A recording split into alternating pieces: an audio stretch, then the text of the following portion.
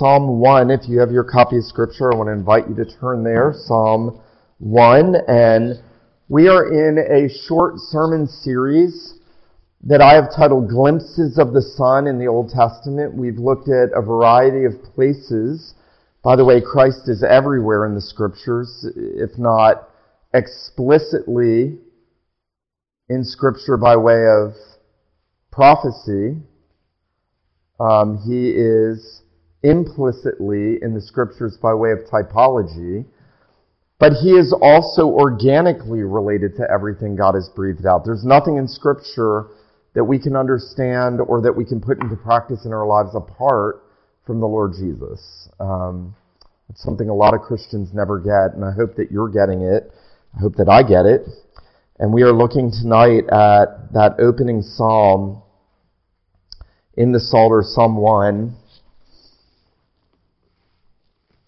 And here, presumably David, since the New Testament writers attribute Psalm 2 to David, and we know that David wrote Psalm 3 and Psalm 4 and Psalm 5 and 6 by the titles that are affixed to them. We now read, "Blessed is the man who walks not in the counsel of the wicked, nor stands in the way of sinners, nor sits in the seat of scoffers. But his delight is in the law of the Lord, and on his law he meditates day and night. He is like a tree planted by streams of water that yields its fruit in its season. Its leaf does not wither. In all that he does, he prospers. The wicked are not so, but are like the chaff that the wind drives away. Therefore the wicked will not stand in the judgment, nor sinners in the congregation of the righteous. For the Lord knows the way of the righteous, but the way of the wicked will perish. The grass withers, the flower fades, but the word of God endures forever." Well, C.S. Lewis, in his most well-known work, Mere Christianity, talks about the idea of happiness. This is a theme that, if you've read much Lewis, you know, makes its way into many of his writings, the idea of happiness, the quest for happiness. And Lewis there in Mere Christianity says, what Satan put into the heads of our first parents was the idea that they could be like God, could set up their own selves as if they had created themselves, be their own masters, invent some sort of happiness for themselves outside of God, apart from God.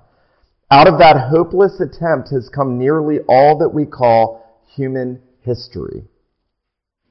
Lewis says money, poverty, ambition, war, prostitution, classes, empires, slavery, the long, terrible story of man trying to find something other than God which will make him happy. That's one of the most simple and straightforward yet profound ways of capturing really what the psalmist is after here in this opening psalm in Psalm 1. It's interesting, you'll know this if you have spent any time studying the Psalms, that the Psalms are not in the chronological order in which they were written. They were compiled at some point, probably by Hezekiah. They were put into 5 books. Many people don't know that the Psalms are divided into 5 books.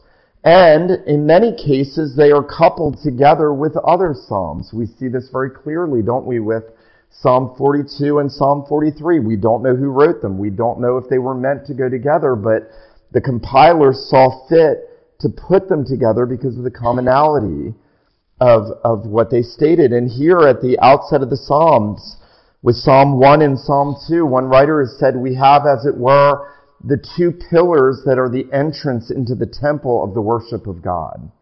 It's really interesting. Psalm 1 sets the stage for everything else that we find in the Psalter. And it is typical, and it is in one sense prototypical of everything that the wisdom literature is going to talk about. You have 2 different groups of individuals. You have 2 ways. You have the way of wisdom and the way of folly. You have the way of the righteous and the way of the wicked.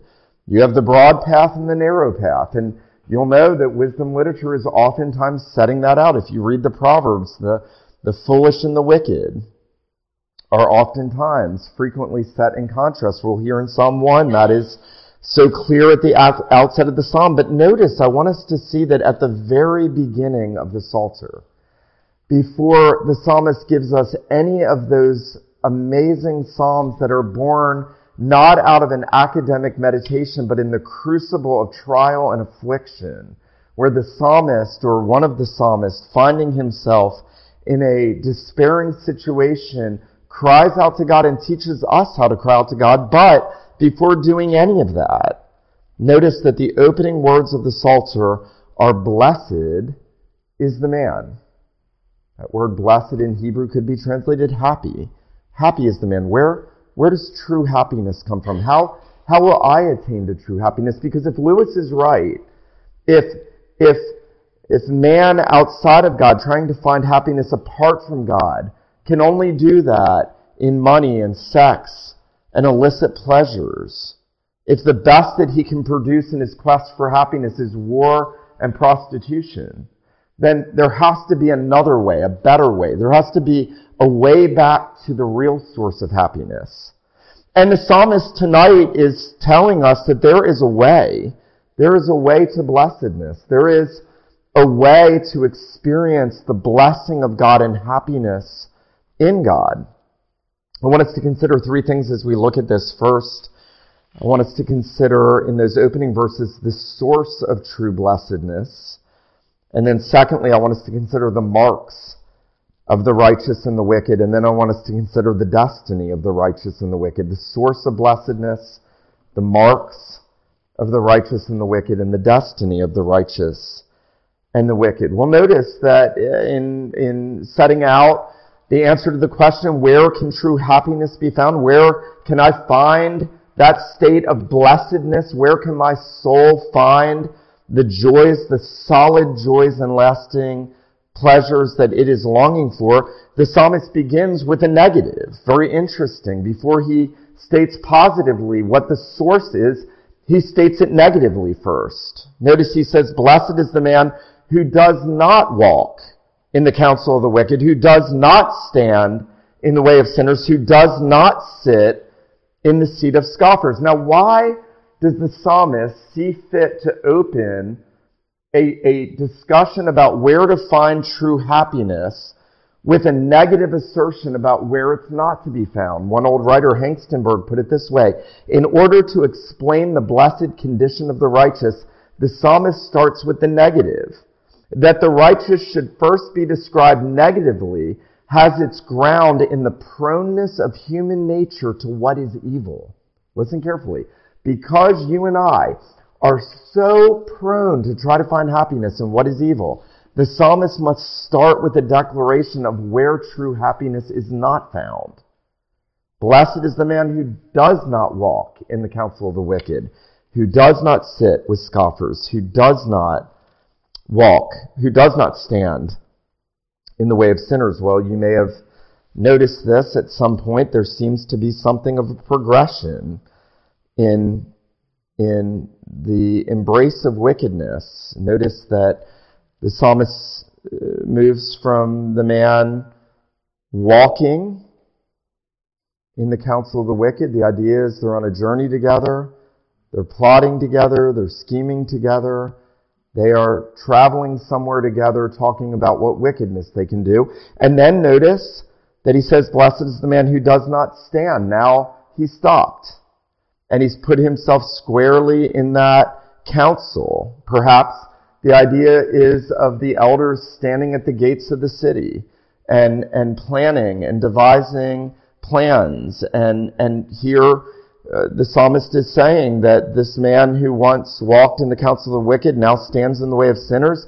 And then he gets so comfortable that he sits in the seat of scoffers. There is now a settledness. And the reason I think the psalmist sets out that descriptive imagery of this progression from walking to standing to sitting is because the way that sin works when we try to find our happiness in it is that we end up going deeper and deeper and deeper because it can never really truly give us the blessedness we're seeking. There's always more. I think it was Rockefeller that they asked, how much money is enough money? He said, $1 more. It's never enough. Tom Brady, after winning 5 Super Bowls, I'll never forget hearing a podcast, and he said to the host, he said, "I just can't help but thinking there has to be more to life than this." It's never enough. This is why the Rolling Stones wrote that song, Can't Get No Satisfaction. That it's never enough, that sin will never satisfy. There's always got to be more. This is why when people open themselves up to extreme wickedness on the internet, they go further and further and further and further into deeper and darker wickedness. And so it's good for us to acknowledge that there is a peculiar temptation, that the psalmist is not saying, these things are true of these kinds of people over here, but if you're in the church, don't worry, you're not susceptible to that. No, he opens by acknowledging we are susceptible to that. That every one of us is susceptible, that we have a proneness, as Hengstenberg says, to what is evil. Listen to this, John Calvin. He says, we see how thoughtlessly men will throw themselves into the snares of Satan. How few comparatively there are who guard against the enticement of sin. That we may be fully apprised of our danger, it is necessary to remember that the world is fraught with deadly corruption, and that the first step to living well is to renounce the company of the ungodly. My dad used to try to beat a proverb into my brain when I was a kid. It didn't stick during my teenage years and young adult years, but the proverb is, the righteous should choose his friends carefully, for by way of the wicked he will be led astray. That a true believer, if he begins to surround himself or herself with wicked men and women, is inevitably going to be influenced by them. Bad company, the Bible says, corrupts good morals. A little leaven leavens the whole lump. And so the psalmist would have us take seriously that there is all around us counsel of the wicked. The idea, obviously, is that the counsel is counsel against God himself. It is counsel of men seeking to set themselves up and make themselves a law unto themselves and a God unto themselves, to devise a myriad of plans and schemes. You know, it's very interesting. The same word used in the Hebrew of counsel there in verse 1 is the same word that is used over in chapter 2, this couplet. Notice verse 1. Why do the nations rage and the people plot in vain? They are scheming. They are counseling together. And what are they doing? What are they counseling together? Notice the kings of the earth set themselves. The rulers take counsel together against the Lord and against his Messiah. So all the nations of the world are expending their energy in trying to break apart the unbreakable bond between the living God and the incarnate Christ. Because they know that this is his world, that the kingdoms of the world are the kingdoms of our Lord and of his Christ, that Christ came to establish the kingdom of God. Notice the end of chapter 2. The Father says to the Son, you are my Son, today I have begotten you. Ask of me, and I will make the nations your heritage, and the ends of the earth your possession. And so the nations are plotting, they're scheming, they're taking counsel together against the Lord, and they're calling others in. Another proverb that hit me when I was a new convert, because I understood it experientially for the first time in my life, is that the wicked do not rest until they've made someone fall. You see, all around us, people that don't know Christ are eager to draw you into their wickedness because their conscience has no peace until we join in with them. And so there are peculiar dangers. And the psalmist is saying, take note very seriously. There is a source of true blessedness, and it is not in anything in this fallen world. Notice, now positively, what is the source? Verse 2, his delight is in the law of the Lord, and on his law he meditates day and night. Now, to understand this, you have to understand that they didn't have the whole canon of Scripture like we do in the days of David. But what they did have was at least the Pentateuch, and probably some other historical books that were being written, and then the Psalms that the Holy Spirit was inspiring through David and others. And so when David reflects here and says, blessed is the man who delights in the law of God and meditates on it day and night, he's not talking about just the Mosaic commandments. He's talking about everything God had revealed, everything in the Torah. He's talking about Genesis 3:15. He's talking about the Abrahamic promises. He's talking about the Ten Commandments. He's talking about everything God has revealed. And he's saying the place to find happiness, if you want to be happy, if you want a settled, lasting joy in your soul, there is one place to find it. It is in God's revelation in Scripture.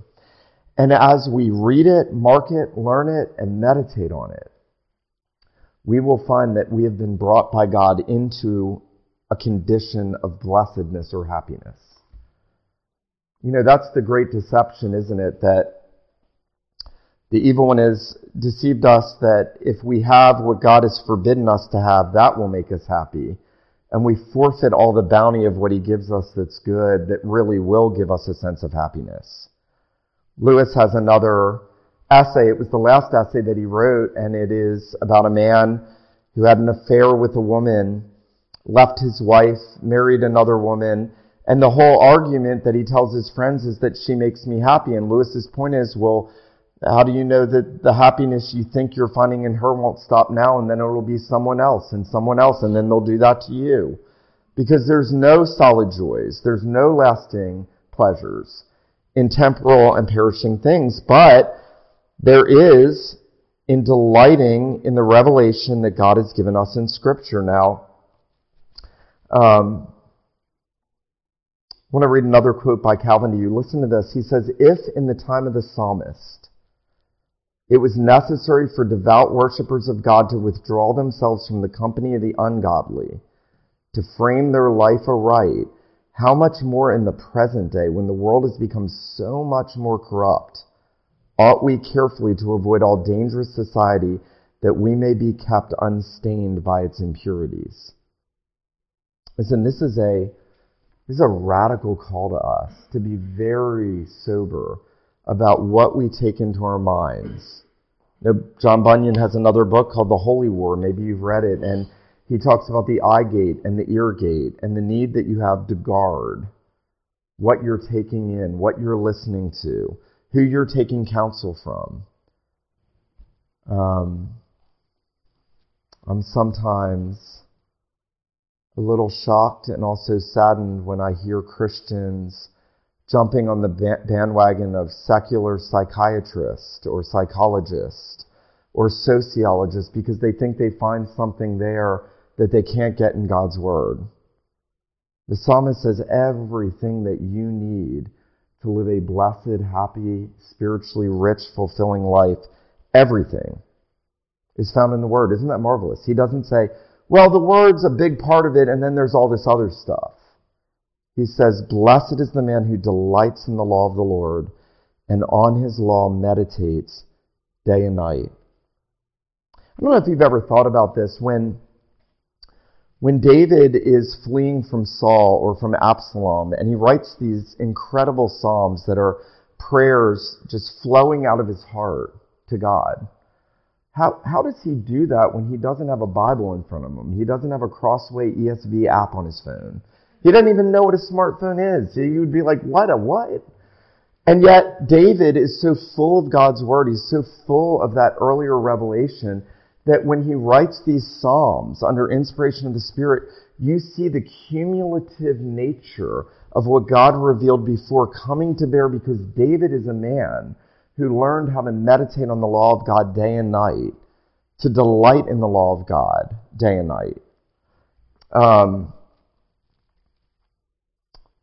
I just want to challenge you tonight that you would commit to being a people who sit and read God's Word meditatively, to read it slowly, to process it. I sometimes say, there's a danger to Christians, especially in America. It seems to be a very 20th, 21st century American thing to read through the Bible in a year.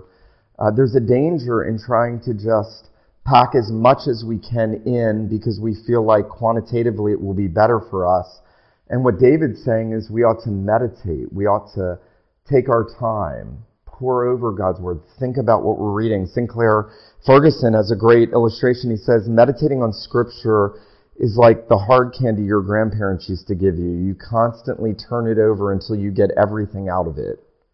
That's a great illustration for what David means by meditating on the law of God day and night. Well, notice David now moves on to give us not just the source of blessedness for the righteous, he gives us the marks of the righteous. Notice he says in verse 3, he is like a tree planted by streams of water that yields its fruit in its season, and its leaf does not wither. Now, there is a sense where David is arguably going back and drawing imagery from the Garden of Eden. He's drawing off of, remember, those opening chapters where man was created in a state of blessedness. He lived in perfect, unbroken fellowship with the living God. He lived in that garden paradise. There was a river that ran through it. There was a tree of life in it. There was all of God's bounty and fruitfulness and fullness. And that place, that garden sanctuary where man dwelt in communion with God in perfect holiness, it was a picture of the fruitfulness and the bounty of God that he wished to confer on man. And yet in the fall, man has lost that, and yet David seems to be going back. Listen to this. Andrew Bonar says, perhaps this comparison to the tree and the stream should carry us back to Eden and suggest the state of man holy and happy there. Redeemed man rises up again to Eden blessedness. Isn't that awesome? Redeemed man or woman rises up again to a state of Eden blessedness. That's what God has done for us. That's what happens when we meditate on God's word day and night. We realize that God is the God of our salvation, that he has given us a redeemer, that he has provided a redemption for us, that he has redeemed us from Satan, sin, death, his judgment, all of his and our enemies, and he is restoring us. He's making us a garden dwelling place. That's what the church is. The church is men and women and boys and girls who, if they are savingly united to Jesus, are trees of righteousness, the planting of the Lord. They are like the mighty cedars. They are like a tree planted by streams of water. I don't know much about botanical stuff, so if you know a lot, don't judge me. I'm not even going to argue with you. But I do know that I love crepe myrtles, and I do know that if you plant crepe myrtles too close to your house, those roots will go down very deep and will look for water even in your pipes if they can find it. And that they are looking for those roots to go as deep as they can to draw out as much water as they can. And this is the picture. God has said that if you are a righteous man or woman in Christ, if you are meditating on his word day and night, if you are delighting in it, you are like a tree whose roots have a never-ending source of life-giving water in the Lord Jesus and in the Holy Spirit. That's awesome. Who doesn't want to be rooted? Who doesn't want your roots to go down as deeply as they can to make you as immovable as you can, right where you need to be to draw everything God wants you to have? Now, there's another sense where the psalmist is going back to Joshua. I don't know if you've ever noticed this. Notice the rest of verse 3 and verse 4. In all that he does, he prospers. In all that he does, he prospers. You know, back in Joshua 1, when God is calling Joshua to be a type of Christ and leading his people into the promised land and bringing them into where Moses had just brought them up to. And now as God is giving Joshua those instructions, notice this, he says in Joshua 1:8, listen to the similarity. This book of the law shall not depart from your mouth. This book of the law shall not depart from your mouth, but you shall meditate on it day and night so that you may be careful to do all that's written in it. For then you will make your way prosperous, and then you will have good success. Do you see that almost verbatim language David is drawing off of Joshua 1:8, and he's saying that the man or woman of God, who God has planted like a tree by streams of living water, whose leaves bear fruit in its season, in everything that he or she does, they will prosper. Now, you have to listen very carefully, because the psalmist is not telling us that if this is true of us, our careers are going to take off like we've never seen, that our bank accounts are going to be bigger than we could ever imagine. He's not saying that. He's not talking about financial and physical prospering per se, though that may accompany these things. He's talking about spiritual prospering. Now, why would the psalmist want to bring in this idea of prospering in everything that we do, except that the psalmist knows when we look at the world, it seems as if the wicked are prospering. There was a show when I was a teenager called MTV Cribs, and it was all these amazingly unintelligent hip-hop artists who had enormous houses, way too big for them. There's another proverb that prosperity is not fitting for a fool. And yet I would watch MTV Cribs, and it seemed like everything they did prospered. They had all the money, they had all the women, they had all the possessions, they had all the travel, they had all the cars, they had all the bling. And that's in every level of society. It's not just in that one genre. It is the wicked world around us. And when we look at the wicked, the psalmist in Psalm 78, Asaph, said that he was tempted. When he saw the wicked, he was tempted to envy what they had. And he wrestled internally in his soul and realized, if I tell other believers that, I'm going to be unfaithful to the generation of God's people. And so he dealt with it before the Lord internally, but he admitted that in his heart, he saw the prosperity of the wicked and he wanted what the wicked had. And the psalmist understands that propensity. He gets that Asaph is not unique to that you are not unique to that all of us are subject to that. And so when he's speaking about the marks of the righteous, he brings in this idea of God making the righteous to prosper. All that you do will prosper. It may not look like what you think is prospering, but it will have God's blessing of prosperity on it. You know, when Paul is shipwrecked, when he is mob lynched, when he is stoned, when he is scourged, that doesn't look like prosperity. But when you see all the lives of those who are converted because of his ministry, you understand that in all that he did, God was making him prosper. When you look at Joseph, falsely accused, thrown in a pit by his brothers, falsely accused by Potiphar's wife, thrown in prison, rejected, it doesn't look like he's prospering. At the end of Genesis, we see that God was making all that he did to prosper. When we look at David, he's anointed king at 15. 15 long years Saul is pursuing him. He's living in caves. He's living in dens. He's fleeing for his life. It doesn't look like he's prospering. But by the end of the book, in God's covenant with David, we see that in all that he did, he prospered.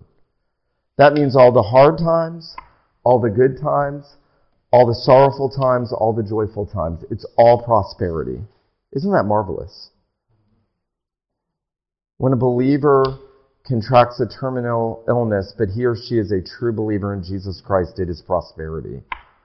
Because even if they die, they're going to be with Christ forever. In all that they do, they prosper. But notice, it's not enough to talk about the marks of the righteous. The psalmist now sets out the marks of the wicked. Notice this, verse 4, the wicked are not so, but are like the chaff which the wind drives away. Now, imagine this for a moment. If you went home and you turned on your television and you looked at every single rich and famous person you could find on television, no matter what the show, what the program, whatever it is, and you cumulatively brought all of the prosperity of the wicked into one place, if you could gather it all together, all the seeming prosperity of all the wicked in the world, and you could bring it all together, the psalmist said it's like chaff, which the wind blows away. That's all it is. It's just milled up sawdust on the threshing floor. It's just chaff. There's nothing that keeps it grounded. There's nothing that makes it last. It is absolutely fleeting. It is all that the wicked will ever have in their life of prosperity.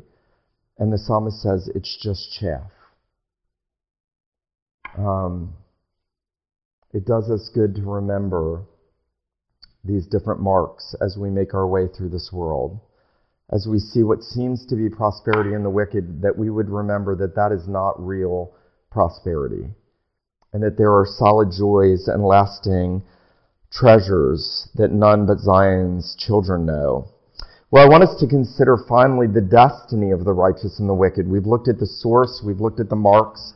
Now consider the destiny. Notice verse 5, therefore the wicked will not stand in the judgment, nor sinners in the congregation of the righteous. Now, again, he's juxtaposing, and now he's saying, what is the outcome going to be? In this life, God makes all that the righteous does to prosper, all that the wicked seems to be prospering in is just chaff, even here and now. But in the age to come, there is an ultimate destiny. Notice this. The wicked will not stand in the judgment. Now, if you turned over to the book of Revelation, I've mentioned this recently to you, there is that great vision where John sees the heavens open and he sees the throne room and he hears things that are unutterable, as it were, and he hears about the judgments of God. He hears about the sovereignty of the Lamb. He understands that God is unfolding his righteous judgments in this world. And when John sees the terribleness of the judgments of God, he cries out in Revelation, he says, who can stand? Who can stand? Who among us thinks that we can stand before the judgment of the infinitely holy God? And the answer, of course, is no one. No one can stand. Here, the psalmist is telling us on Judgment Day, the wicked will not stand. They won't have any mooring. They won't have any bearing. They won't have any stability. They won't have a foundation. The chaff likeness of their life here and now will result in them not being able to stand on Judgment Day. And yet, as you read on in the book of Revelation, it's marvelous. The Apostle John sees a multitude too great to number standing around the throne and around the Lamb.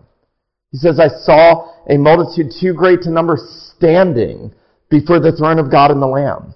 So there is a people who will be able to stand in that day, but it's not because of anything in them. It's not because you are intrinsically better. It's not because you have been more committed to going to church. It's not because of anything you've done. It is merely because of the way in which you have become righteous, which is by faith in Jesus. Now listen very carefully. Psalm 1 cannot be understood apart from Psalm 14:1 and Psalm 53:1. Now, if you have studied Romans 3 carefully in any way, you'll know that those verses show up in Romans 3, and there in Psalm 14:1, the psalmist says, there is none righteous, no, not one. In Psalm 53:1, the psalmist says, there is none righteous, no, not one. Now, we have Psalm 1 saying, blessed is the righteous man, and we have Psalm 14 saying, there are no righteous people. And that ought to strike you as an important thing to try to reconcile. How is it that Psalm 1 can speak of the blessed man, the righteous, but then Psalm 14 can say there is none righteous? And the very simple solution is that, honestly, everyone by nature is part of the wicked. There is no congregation of the righteous unless the Lord has created that for himself through the work of redemption. And it's very interesting, and don't miss this, in this psalm, the righteous is singular and the wicked is plural. The righteous are not so. The wicked are not so. The Lord knows the way of the righteous singular, but the way of the wicked plural will perish. Now, I think there are two ways that we could understand this. One, and I've heard this many times, is that the psalmist may be intimating that there are not many righteous and that there are many wicked. That comparatively broad is the way that leads to destruction. Many there are that go in thereby, but As our Lord said, narrow is the way that leads to life, and few there be that find it. And that's true. I'm not sure that's what the psalmist is saying, though. I think rather we are to look at this psalm and we are to say, how in the world am I to be included among the righteous? And what I want to say tonight is it's not by your meditation on the law of God day and night. That doesn't make you righteous. How do I know that? Because Jesus confronts the Pharisees and the scribes and he says, you search the scriptures, for in them you think you have eternal life, but these are they that reveal me, and you are not willing to come to me that you may have life. So it is possible to read God's word till you are blue in the face and it will not make you righteous. But if we read God's word as he has breathed it out and we come to know the righteous one, Jesus Christ, and then we trust in him, God makes us righteous in him. Now listen to this. I love this. Sinclair Ferguson said, our Lord Jesus Christ must have sung this psalm, learned it perhaps even would sing it with his stepfather Joseph, who was a man who wonderfully illustrated the principle of this psalm.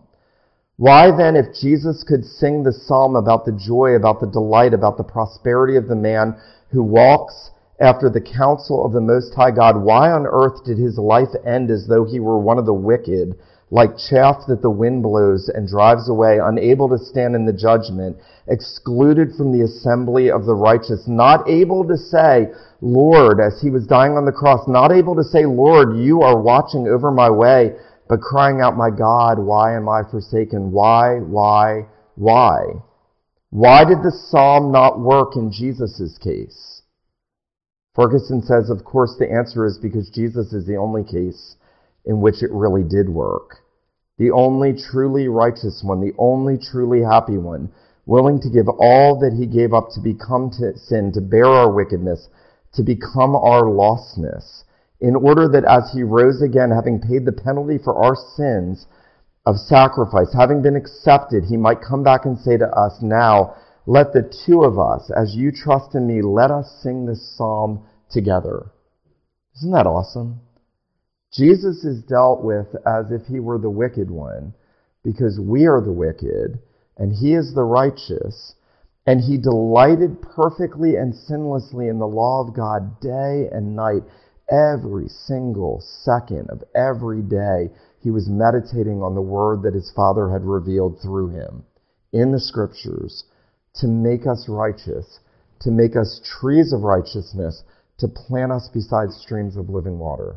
Now that means, before you leave here tonight and say, I'm going to meditate on God's word day and night, you need to say, have I seen my need for the righteous one?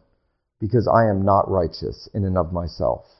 I deserve the exact same destiny as the wicked, but God in his mercy has said, I'm going to make you part, notice this, part of the congregation of the righteous, the assembly. Notice that there is no assembly for the wicked in the hereafter. Isn't that interesting? The wicked will not stand in judgment, nor sinners in the assembly of the righteous. Now, I think the psalmist is reflecting on that multitude too great to number in glory that forever will be gathered around the throne singing the praises of God and of the Lamb. And this congregation is just a tiny, tiny little minuscule subset of that great assembly, the general assembly, the church of the firstborn in heaven. And if you're in Christ, you are going to be there forever. And that means no matter what you go through in this life, no matter how hard things get, no matter how much it seems like you're not prospering, no matter how much it seems like the wicked are prospering, if you are resting in Christ, if you are in Christ by faith alone, if you are righteous in Christ, if you delight yourself now in the law of God because you're in Christ, every single thing that happens to you is prosperity. And everything that results is real, lasting happiness. You know who I think understands this probably better than anyone I've ever seen speak publicly is Johnny Erickson Tada. I'm often ashamed at my joylessness, my lack of spiritual happiness and blessedness when I listen to her, the joy. Here's a woman that has a fraction of what we have and yet has seemingly infinitely more joy than we have, because she's come to understand the source of true blessedness. It's not in her mobility. It's not in the things she used to be able to do. It's in where God has her planted as a tree by a stream of living water. And the living God wants that for us. So I want to encourage you tonight as we meditate on this and as you fix your eyes on the righteous man, the Lord Jesus, that you would also commit to being a people who do not walk in the counsel of the wicked, stand in the way of sinners, sit in the seat of scorners, but your delight would be in the law of God, and on that you would meditate day and night. Let him who has ears to hear, let him hear what the Spirit says to the church. Let me pray for us. Father, we thank you and praise you for this word. We thank you for all that you have breathed out in Scripture, how many joys and delights and treasures you have embedded in your word. And our God, we do pray tonight that we would find ourselves savingly united to your Son, Jesus Christ, that we would understand that if we are part of the assembly of the righteous, it is only because of the righteous one. Lord Jesus, we pray that you would help us to meditate often on how you delighted in the law of your Father from beginning to end, day and night, even when you were on the cross, citing Scripture and trusting in him. Our God, would you give us the same heart that you gave the Lord Jesus? We pray that you would not let us be disillusioned, that you not let us be illusioned by the seeming prosperity of the wicked, but that you would remind us that you are longing to plant us by rivers of living water. Oh God, would you give us to drink from the rivers of your pleasure? Would you give us the living water, Lord Jesus? And we pray that you would make us exceedingly fruitful as we trust in you. We pray these things in Jesus' name. Amen.